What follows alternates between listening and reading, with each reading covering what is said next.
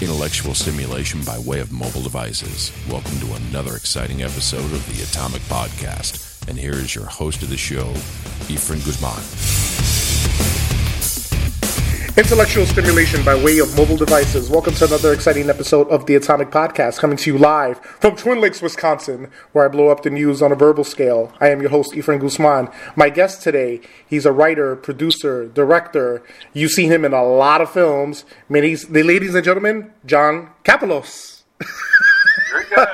Good morning, good afternoon, good evening. Good evening. How you doing, man? I'm grand, thank you. Oh, man, it's a pleasure to talk to you, man. And I know we've been trying to, playing like phone tag here this day, and finally we're talking. So it's an honor, and thank you for giving me your time. Oh, please. It's great. So how are you doing? How's life treating you? Life is well. I'm excited about this movie that I have a very teeny part in that's at the Academy Awards this year, The Shape of Water. Yes. I'm excited about life in general. I wake up every morning, as I just did, and look forward to the day. And today I'm speaking with you first thing, which is a good thing. I've been doing what I've been doing for this year will mark my 40th year of being an actor. Wow. I started in August of 1978 at Second City in Chicago. And it's been a long, circuitous road, and here I am. Yeah. When you was young, what was the age that you found out in your life that you wanted to be an actor? Well, I started pretty much when I was in, probably in public school, like in I grew up in Canada, so I'd say grade 6 or 5, I think I did a play in public school, but then I really did a play in high school. When I was in grade 10, I did Guys and Dolls, grade 10. Mm-hmm. And it really grabbed me. It was a musical, and it was fun to do, and people paid attention. I got out of class. I got to, I could do it. I could act, and as rough as it was first time out, it was something I wanted to do. So then I went off to university, and I studied university for 3 years, and in the middle of my third year of university, I realized, boy, this is not scratching my itch. And I'd been doing some plays in college and university there, so I really just wanted to, pursue it. So I came out, as it were. I told my father and mother I wanted to be an actor, which shocked and surprised them, not entirely. Yeah. And my dad very wisely said to me, hey, listen, if you want to do this, you should maybe try it for a year, and if it doesn't work out, if you don't become professional, then it's back to school. And he was very, very kind in giving me that opportunity. So, what I mean to say is that, they raised me, they were loving and kind, and I thought it was a good thing, because I would have gone back to school, but within the first, had things not worked out, but within that year I got a job at Second City in Chicago and didn't look back. Well, you hear a lot of people who came from Second City have a lot of experience with that. What was that experience like for you? Wow, Efren, that's a loaded question. It was everything. It was great. It was tough. It was competitive. It was grueling. It was unkind sometimes. People were, when you're in your 20s and you've got sharp elbows and you want to get ahead in your business, people can be, myself included, pretty. It's like a game of hockey. It's or something. People are really just trying to win, get ahead. And Second City was a total experience. It was good and bad, but ultimately it was great. To say there wasn't bad in it would be untruthful. It was, for me, at the very beginning, very competitive. A lot of people didn't like me. I was overly cocky. I was 22, and it was my first job, really, let alone professional. I really didn't, I had jobs, like I worked in a record store and blah, blah, blah. I did menial jobs, but, not menial, but, Yeah, I know what you mean. Yeah.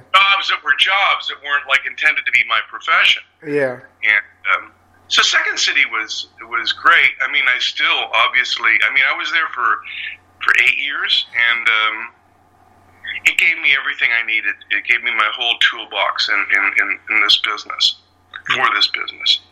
At least it gave me the understanding of the tools that I needed to develop, maybe put it that way. Yeah. Who were your classmates at Second City? Do you had any other classmates people would know of? Or?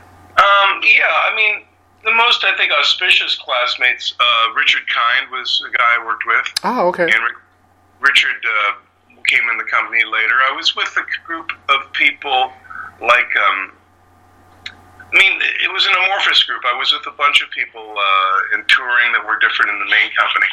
But basically, people like Mike Haggerty, I don't know whether you know him. Yeah. Megan Fay, Isabella Hoffman, and then there were names like, when I first came in the company, George Wendt and Jim Belushi were in the company, and so what other names? I mean, Colbert and all those guys, Carell, came after me. Yeah. There were a bunch of other people that did very well. I mean, I think I haven't had coffee yet. But, no worry, me neither. But I think a lot of the people. There were lots of people that I worked with that did very well. Went off and did very well. I mean, there are a slew of names. Bonnie Hunt was another one that was there when I was there. So. Yeah.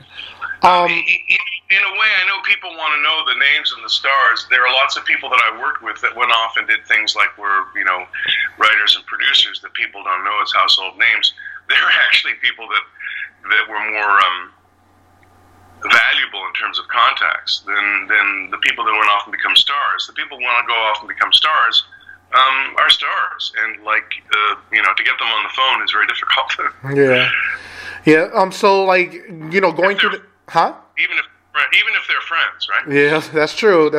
Going through that experience, and you said was you actually the youngest person there, or was there other people younger than you at Second City? No, there were people that were younger than in and around my age. We were all around the same age. There were people. It was a big age range. I mean, there'd be people that would be, anywhere from their early 20s to their early 30s. Okay. So, and when you're in your early 20s, somebody who's in their late 20s seems like they're, eons older than you. But for the most part, my group of people was my age range. When I started, I was 22, 23. When I left, I was about 30. So. Oh, and after Second City, how did you proceed to expand your career? Like, where did you go from there? Well, I mean, when I was at Second City, I started doing films, and that's when I worked on. Oh, while you was at Second City, you was doing films? Okay. Sure. I did Breakfast Club, and when I was touring with Second City, it was when I was in New York. Yeah. Came back in Chicago, and I did 16 Candles, and I did about 8 or 9 movies while I was at Second City in Chicago. Oh, okay.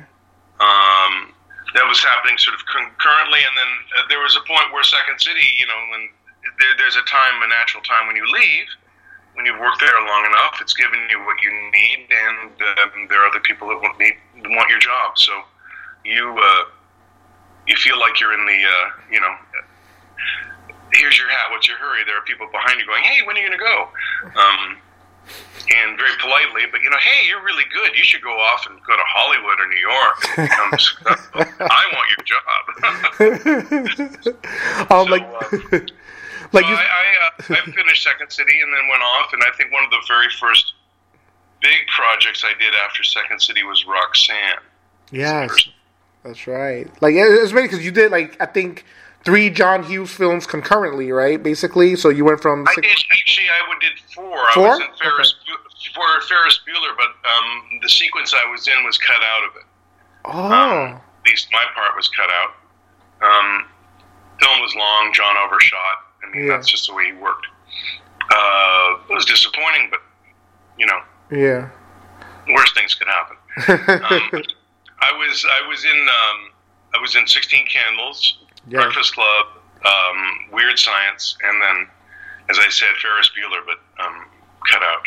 You see, and those are all like classic films that they're still shown today. And it's amazing how the generation now, when they see that film, they're like, "Wow, this is great!" Like I don't know. I think there was something special about that era in filmmaking where it was nothing was so PC like it is now. And I don't. Do you see a difference the way films are shot today than it was back then?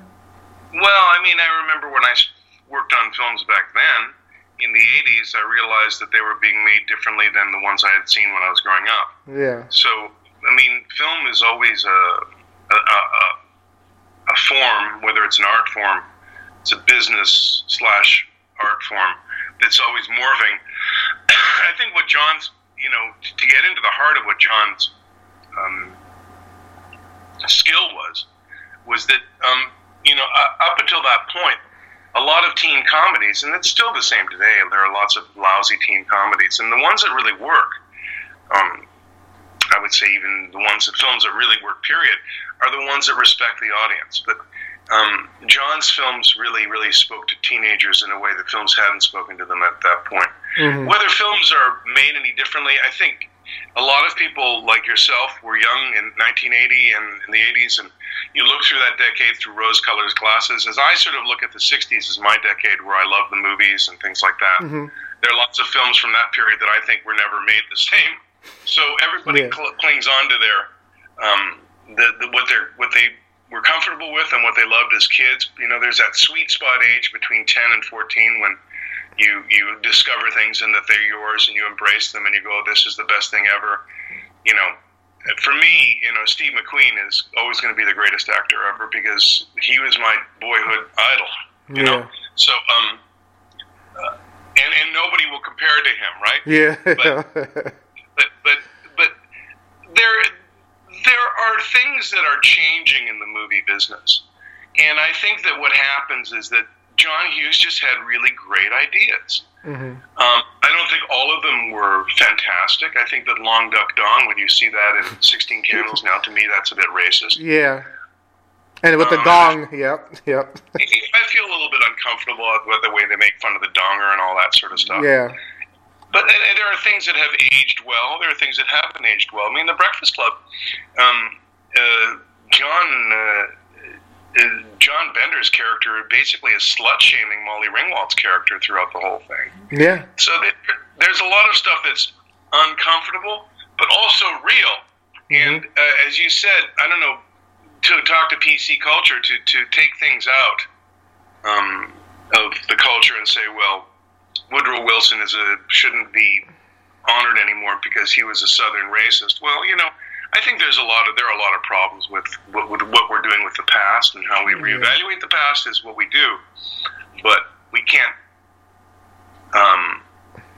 change it in a way. And I think that a lot of movies from the 80s present a world view that is maybe a little bit more honest than we're seeing sometimes today. Yeah, that's true. Like even like landmark shows like All in the Family and like The Jeffersons, they didn't shy from it, and the words, the things that they said on television back then, you can't even say that now. You can't even like have a storyline with racism or rape culture now, the way the society is. So it's just, I don't know. I guess everything changes for the better, but back then I think it was more groundbreaking because you can go into storylines and go into depth and not be afraid of the consequences because you learn something from it. But it's a little bit different now, but I don't know. I think even movies and television, everything, the landscape changed, But I think, like you said, the 60s were different, the 80s are different, and now, where we're now, it's totally different now. Do you agree? Well, I mean, if you look at movies today, the technical aspect of films today is unlike it's ever been. I mean, films now have a beauty and a technical mastery. And with digital and with computer, there is a limit. There's no limit to where films can go now. There's this beautiful, I happen to really love the movie The Shape of Water, but it is a fantastically beautiful looking movie. And also you can go to the movie theaters and see the film in Kenosha, Wisconsin, or in Los Angeles or New York, and you're seeing the same quality print. Mm-hmm. So, when I was young, you'd go to movies, and people, think, oh, yeah, the movies in the 60s and 50s, 60s, great movies. But technically, when you went to the movie theater, it was not what it is today. I would even venture to guess that today's movie audience would, everybody loves analog and they love the look of film and stuff like that. But you go to see a scratchy print in a movie theater, even if it's a present-day movie that's been making the rounds, and I grew up in London, Ontario, and you get these scratchy prints of movies that have been around, I'm talking about one aspect of it. People look at the past and they go, well, I always think, boy, it'd be fun to live in the Wild West, but, they didn't have penicillin. I catch a lot of colds and flus, Yeah. So the past is always easy to look at from our present. I think that movies today, there's a lot wrong with American movies for the most part. But there's also, I think the thing that hasn't changed, Efren, is that the best thing about the most, I'm looking for the word, the most powerful thing still is the idea or the ideas behind movies. Mm-hmm. And people are still afraid of ideas, mm-hmm. right? Yeah. What, let's say, the Breakfast Club posited was like, a world of these children who are not children but still dealing with issues, and that is a world. Film has the ability to take you into these worlds and to show you things. And if the ideas and if the people that are making the movies have a conscience, the problem with a lot of movie makers and people is they don't give a damn about the ideas they're putting out there. Yeah. Yeah. So and a lot of people sort of disassociate themselves. They make a movie where some violent act happens, and then the movie gets released and kids are imitating the violent act. It's like, well, I take no responsibility for that. Well, in a way, you're not responsible for what the kid did, obviously, but you're responsible for the ideas you put out there. And that's something that's become more and more evident. Yeah. Like, I saw this film, 3 Billboards, the other day. Everybody's raving about it. Boy, I did not like it. And the idea behind it was, I don't know, there's lots of things that I thought were corrosive and not good. Yeah. But, and I'm not, I'm not a purist or a moralist, and I don't try not to judge other people too much. I'm a very liberal guy. But I also do believe that what people see greatly affects them. Yeah. You have to be careful with what you see and say, right? Yeah, that's true. That's true. When I was at Second City, and my producer Bernie was a toughie. He was a great guy, but I'd play. Let's say I'd like to play this weird character. Maybe I'd play a homeless guy or something, or come out on stage and do something. I remember trying various out there characters.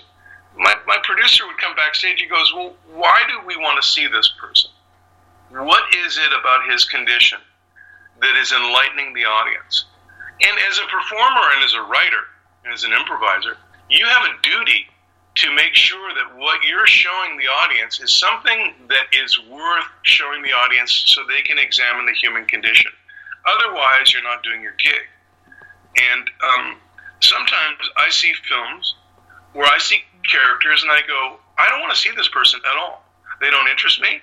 They're ugly. They're violent. There are no things that really make me interested in watching them. As a matter of fact, I think a person like this can be corrosive to watch. There's nothing I'm learning from it. And I think that a lot of movies mistake sort of outrage and outrageousness for character, and outrageous behavior as character behavior. And I think that, there's been a whole genre of movies, maybe even started by Tarantino, that sort of pushed this thing of outrageousness. Yeah. And when you're an actor and you're asked to do something like, spit in somebody's eye and kick them in the guts and then lick your hand afterwards, or some really gross thing that you're supposed to do as a sort of sadistic killer, sometimes you ask yourself, well, why the fuck am I doing this? And there have been instances where I've sort of said, you know what, I don't like the ideas behind this. Yeah. I haven't walked away from much, but I really try to examine it. And it's a whole different road. But and it's really apparent when you have children and when you have, a wider world around you, your wife, women react to movies much, much differently than men do. That is true. Particularly violence, right? Yeah, that is true. Let me tell you a story. I went with my wife when I was living in New York City to go see The Hills Have Eyes, the remake. And we had to walk out the theater because I don't know if you've seen that film, the remake, but there was a scene where the mutants, whatever they are, like it was in the original, they were just, I think it was more scarier because there were people. This one, they were like kind of mutants. Like the guy went into the camper and fondled and molested like the girl and the mom and stuff, and she couldn't handle that. She had to walk out the theater. I had to walk out with her because it was too strong. So you're right, women handle it very differently. But going into acting, I don't know if you ever are you familiar with Rob Zombie films, but his films are very, it's very suggestive and it's very violent and it's almost like the 70s era, like the Charles Bronson Death Wish, where you see things and it's not left to the imagination. You actually see them doing things, and they're actors. Like, you would never put yourself in that mindset to do a role like that, right? You said certain roles you feel are disgusting. You wouldn't put yourself in that mindset to do that, right? Well, I mean, I've been fortunate in that, I've done a lot of things that have been edgy. Yeah. And I've done movies that I think are even, maybe not even good for the world. Whether they've added anything to the discussion, but, I try to, I try to evaluate a script, and I remember I was asked to play John Wayne Gacy once. Oh, okay. And I was looking at that script. It was eventually played by, Brian Dennehy eventually played him. Yeah. But that was a situation where I lived and worked in Chicago when John Wayne Gacy was alive, and I obviously didn't know anybody that was killed by him, but it affected the community. Yeah. And it's like, do I really want to have this guy on my gallery of characters that I've played? And the answer was no. Wow. There are situations that come up where you read something and you go, I'm not going to do that. Yeah. And there are situations that come up and go, oh, I'd love to do that. Yeah. So. Oh, what are obviously you have a body of work, a whole body of work. Is there a particular role from all the roles you have that are similar to each other that you play? Like, do you play like certain type of roles? Or? Well, I think that what happens is that actors invariably, not even get slotted. The way you get in, I used to got into the movies by playing a lot of, hate the word, but, sleazy, funny, like the guy in 16 Candles and stuff like that. You get in the door by playing certain character types. Okay. And you try to expand it. The issue is that, if you get in the door playing that character, then they see you as that character. So, I've played guys within that range. When I was younger, I played guys differently than I do now when I'm older. Mm-hmm. I tend to, the thing about me is that, and there are other actors that have this, but I can do comedy and drama, and I can also do blue collar and white collar. And there are a lot of actors that sort of, can only do drama or can only do comedy or can only do, so I have a room to move a few places that way, so I can play a construction worker and I can play a boss. Mm-hmm. So, and my wheelhouse is basically American characters. Yeah. I've auditioned for English and British types, but I don't do a British accent very well. I can do other accents well, and I have, but I find that what interests me are more American, Canadian, North American characters, and I heard a really great interview with Richard Jenkins, who's in The Shape of Water, and I heard this interview yesterday, and you've got to keep yourself, and he talked about being bored sometimes with the work he was being presented with, and that happens to a lot of us. I get chief of police, I've got fathers and grandfathers, and sort of benign characters Yeah. that are kind of like peripheral to the story and this and that, and also just not necessarily interesting. Either you have to make them interesting, or you have to say, no, I'm not going to read for that stuff. Yeah. It's incumbent upon the actor to keep himself interested or herself interested, which is a tough thing to do, because you can't sometimes just say, well, I'm not going to take this job because the character's not interesting. Sometimes you have to take the job because you have to eat, you know, and that's still a reality for me. I mean, I audition for everything I get, pretty much. I mean, I get offered things very rarely, but, you know, like yesterday I auditioned, and probably going to do an audition tomorrow, et cetera, et cetera. So. Oh, wow. So it's always, you know, you don't get nothing handed to you. Everything you got, you earned, basically. You know, you don't get... Yeah. And it actually, it changes with age. Sometimes there are periods when things were a lot more,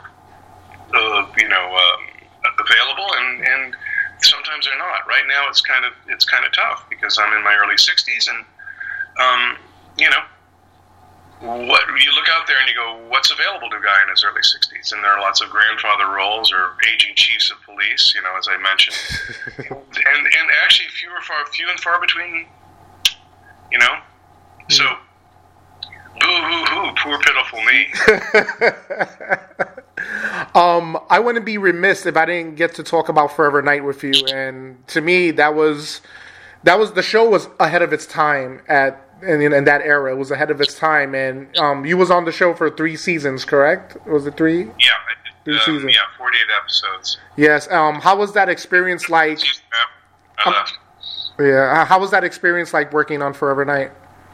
Well, I mean, first and foremost, as a professional, what I think about is that I got to do 48 episodes, and I got really, really comfortable in front of the camera, so that the camera would be like a pen or something. And, yeah. You know, that as much as I would fear it and know it's in the room, I got to work with the camera, and that was invaluable, because after that, I mean, you know, I've said this in many, many interviews, and I believe it to be true, is that real acting time, like being in front of an audience or being in front of a camera, is there's nothing like it.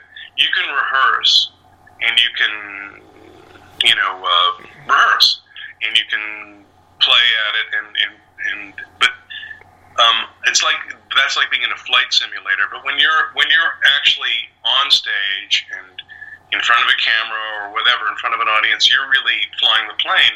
And only in circumstances like that, when things really go wrong, and they do when you're on stage, many, many a time, and you know how to handle them without the audience sort of, you know, people forget lines, people miss cues, whatever, the amazing panoply of things that can go wrong.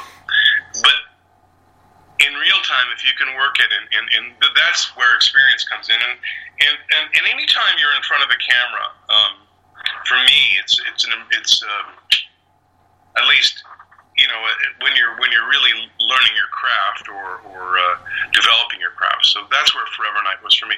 Then I also got to improvise a fair amount, which I did in that. My character had sort of a wide wheelhouse.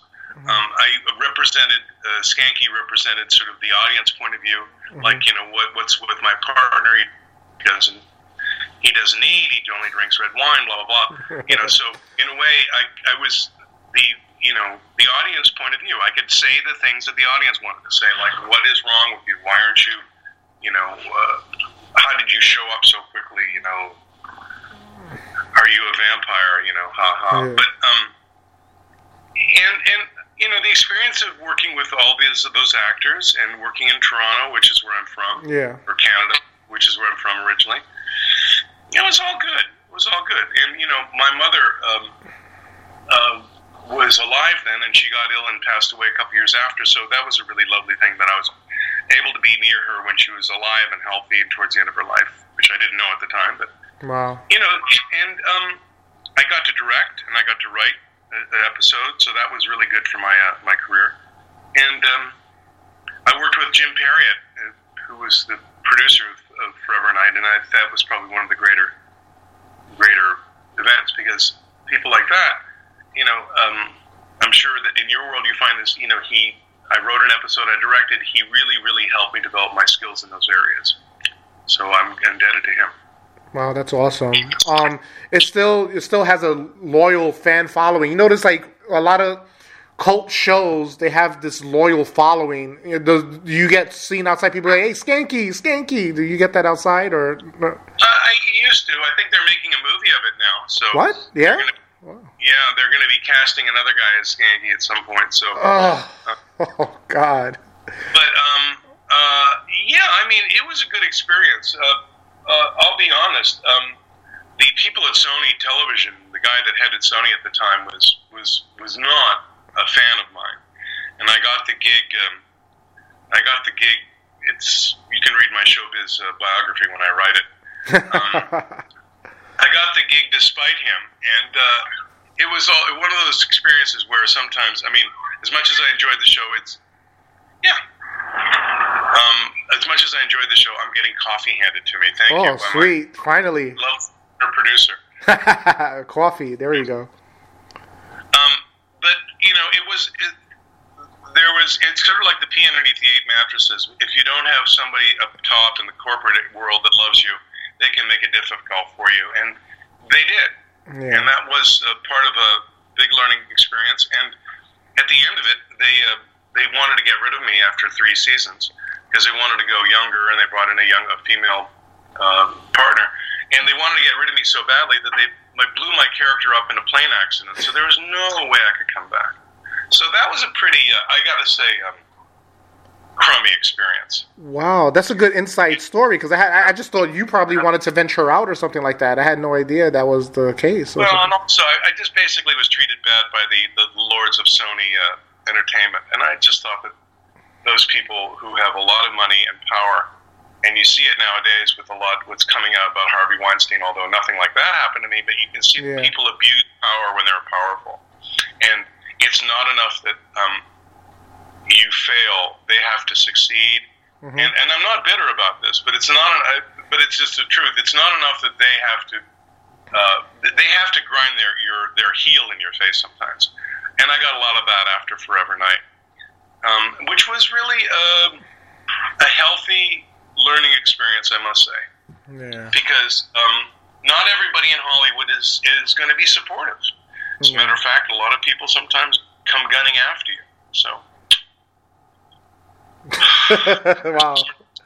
That's crazy. I can't believe that. But, you know, how was the cast? How was Geraint Wyn Davis? How was the rest of the cast with you? They were great?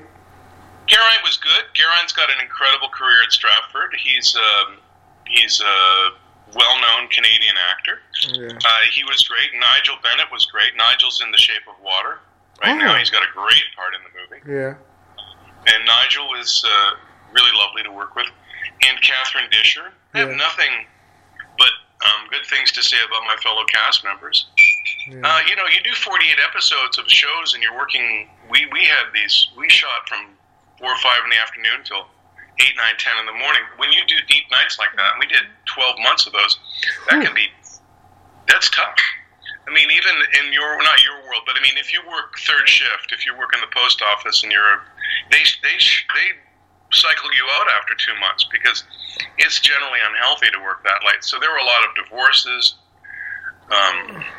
nervous breakdowns, people, drugs, blah blah blah. You know, so I was glad that I deflected. I mean, I missed all those bullets and didn't.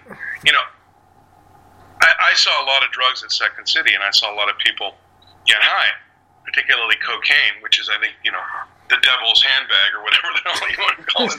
It's a horrible thing. Yeah. It's a horrible. But you know, you're shooting at 4 in the morning.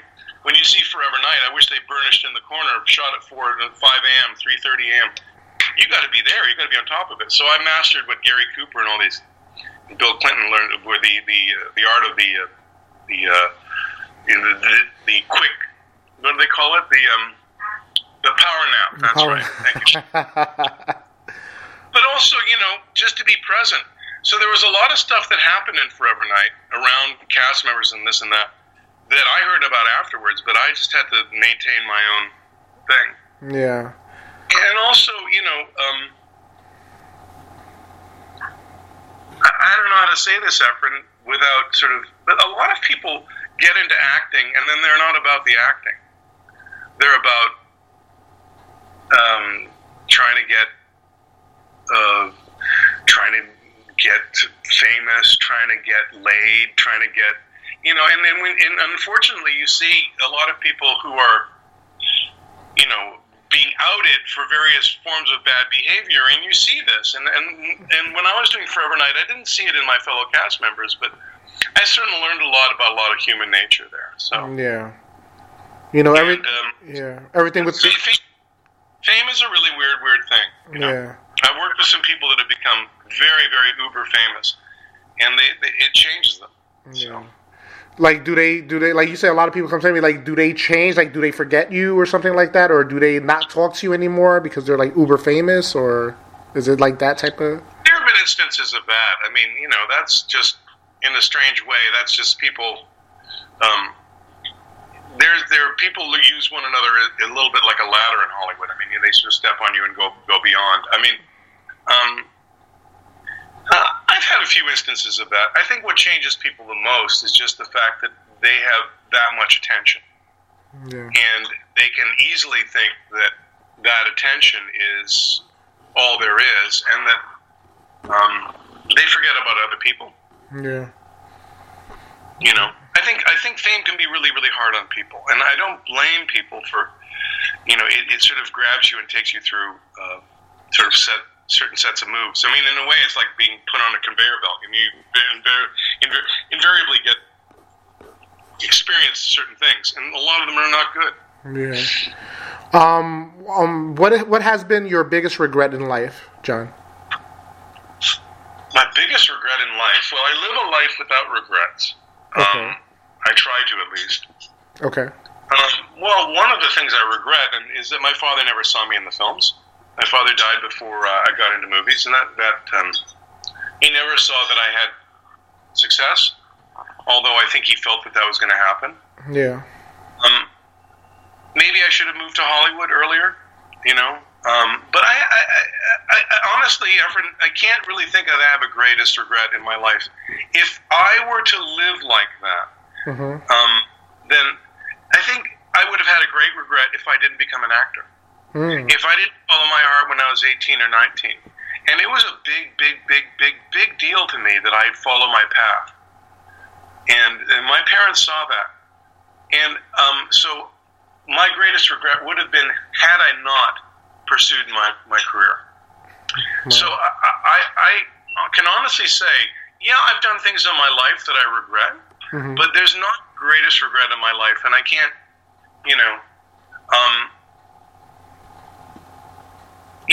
they all have to do with keeping people alive longer. Like, I wish one of the greatest regrets I had is I wish we had told our father that he should have an open heart surgery. Instead, he died of a heart attack. Things like that. Yeah. Wow. But honestly, Efren, things happen in life and in show business. You have to get used to it. Sometimes you think, well, this part is the one for me, and if I don't get it, I'm going to die. You don't get it. Yeah. You don't die. And life goes on, and then you see this person that did it, and maybe the film didn't work out. So I try not to live like that. And I also think that it's important that you live your life according to your own values and you adjust it accordingly. I'm seeing a lot of guys my age that are basically giving up or not, in my profession. And, I don't feel like there's a timestamp on me, so I just want to keep on going. What is the single best... The regret question is, it's an interesting one, but yeah. I think I've answered it. All right. What is the single best advice you ever received from another peer? Stay out of my eye line, or stay out of my light. Don't block my light. No. The best advice I got from a peer. Yeah.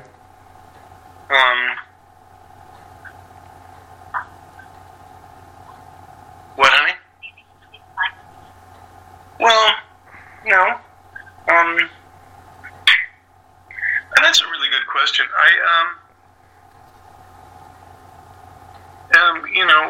save your money was what one actor once told me, which I tell all youngsters when I see them. Hey, are you saving your money? That's the first thing I say. I met this kid from Saturday Night Live the other night. He plays Putin. Yeah. And forget the actor's name. Lovely, lovely man. Yeah. And I didn't recognize him, and I don't know SNL as well as most people do. And we were talking, and then he said, well, I happen to be on Saturday Night Live. I said, really? Well, you saved your money. And he said, you sound like my dad. I said, well, better him, Yeah. Somewhat.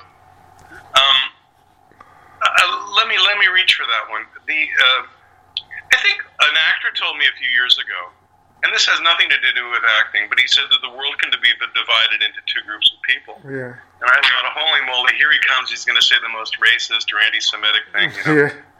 I'm going to hate him. He said, those who have a sense of humor and those who don't. And I think in a lot of ways you can divide the world into those two groups of people. Yeah. And if that's the case, I'd rather work with those who have a sense of humor. Yeah. But, I'll probably think of 20 things that people have said to me. I think the kindest thing that happened to me was when I was at Second City, my producer, Joy Sloan, basically put her arm around me and said, don't get in your own way. And I think when I listened to Richard Jenkins on the radio the other day, this wonderful interview on NPR yesterday, that I sat in my car for 20, it was one of those things you don't want to leave your car because you're listening to it. Yeah. And to realize that you're enough as a performer. Everybody thinks that they want to be something else, or I look at Humphrey Bogart, or I wish I was him, or I wish I was so-and-so.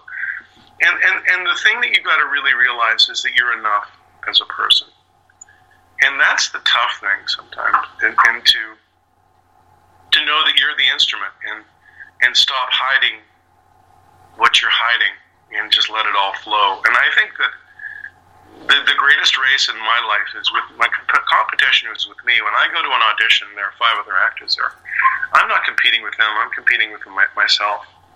How unblemished can I be? How focused? How much present? How real can I be? How much can I serve the work? How honest can I be? Those are the questions that I ask myself daily. And unfortunately, with a lot of performers, the older they get, the more shit that they pile on themselves. The more tricks and things. A wonderful story that I was told many years ago was a person I know was about to direct John Gielgud, the great British actor, and he was the director was his first time gig. He was 26 or 7, and John Gielgud is in his late 70s, and he said to Mr. Gielgud, "Sir, you go ahead, do your John Gielgud thing. You're wonderful." And Gielgud grabs him, with his hand, and he's shaking emotionally. He says, no, young man, you don't understand. The older I get, the more I go into my bag of tricks. I need someone like you to tell me what not to do. And I think that that's really the key, is not to cover yourself in your tricks. And, the more people get into their professions, the more sometimes they get ensconced in their own bag of tricks. Mm-hmm. So the less likely they are to learn. And I think for an actor, that's a real deadly thing. So if I can keep myself young and fresh, that's what's more important to me. Yeah. And you know what? I don't care if people recognize me in the supermarket or not, or if people know who I am. What I want is people know when they see me on the screen, is that person real? That's more important to me. Gotcha. What do you think The Shape of Water is going to take it this year? Yes, I do, because I think that it's truly a cinematic. It's a film that will last the ages. When you go back 10 years from now, and you look at the films from this year, and you tell me 3 Billboards is a better movie, or other ones, I don't think so. Okay. I think that the totality of the movie, the thoughts and ideas behind the movie, which are really, really wonderful. That love transcends. You can extrapolate so many wonderful things to that movie. Yeah. That love transcends vocalization, that sometimes love happens in the most curious of places, and all those sort of things. I'm a big fan of the movie. I'm a big fan of Guillermo. I'm a big fan of films that tell the truth. And strangely enough, I think that film tells more of a truth than 3 Billboards. Yeah. or other films. I haven't seen I, Tonya yet. There are a lot of great movies. Yeah. But there are only a few films that are masterpieces, and to that end, Shape of Water is a masterpiece. How was it like working with Guillermo? For the 5 seconds I worked with them, for the 2 or 3 days, Yeah. Honestly, you really feel like you're being placed and put in a beautiful painting.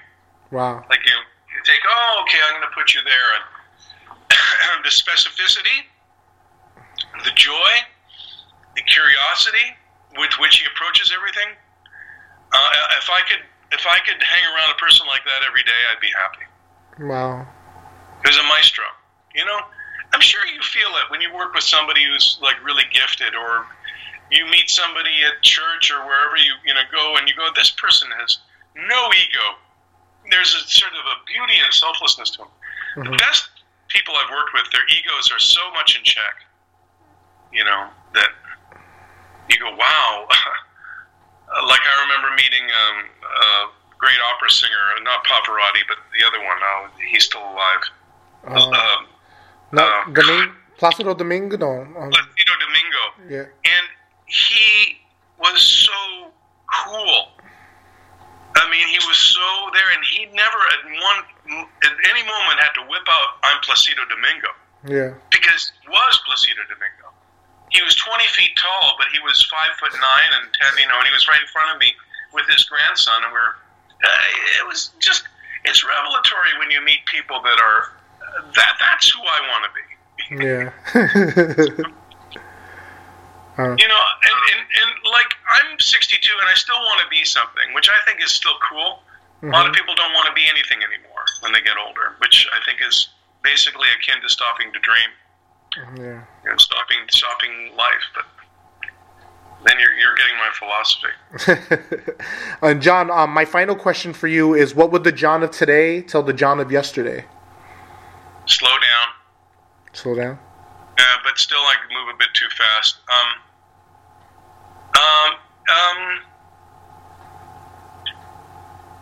I would say you're good enough. I don't think that I've always thought I was good enough. Yeah. And the one thing about rejection in Hollywood, and I'm being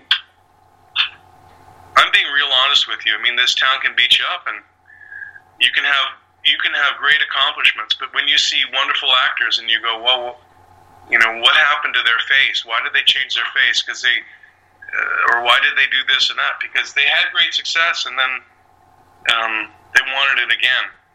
Yeah. And like a drug, it didn't give them the same buzz the second time around, so they needed.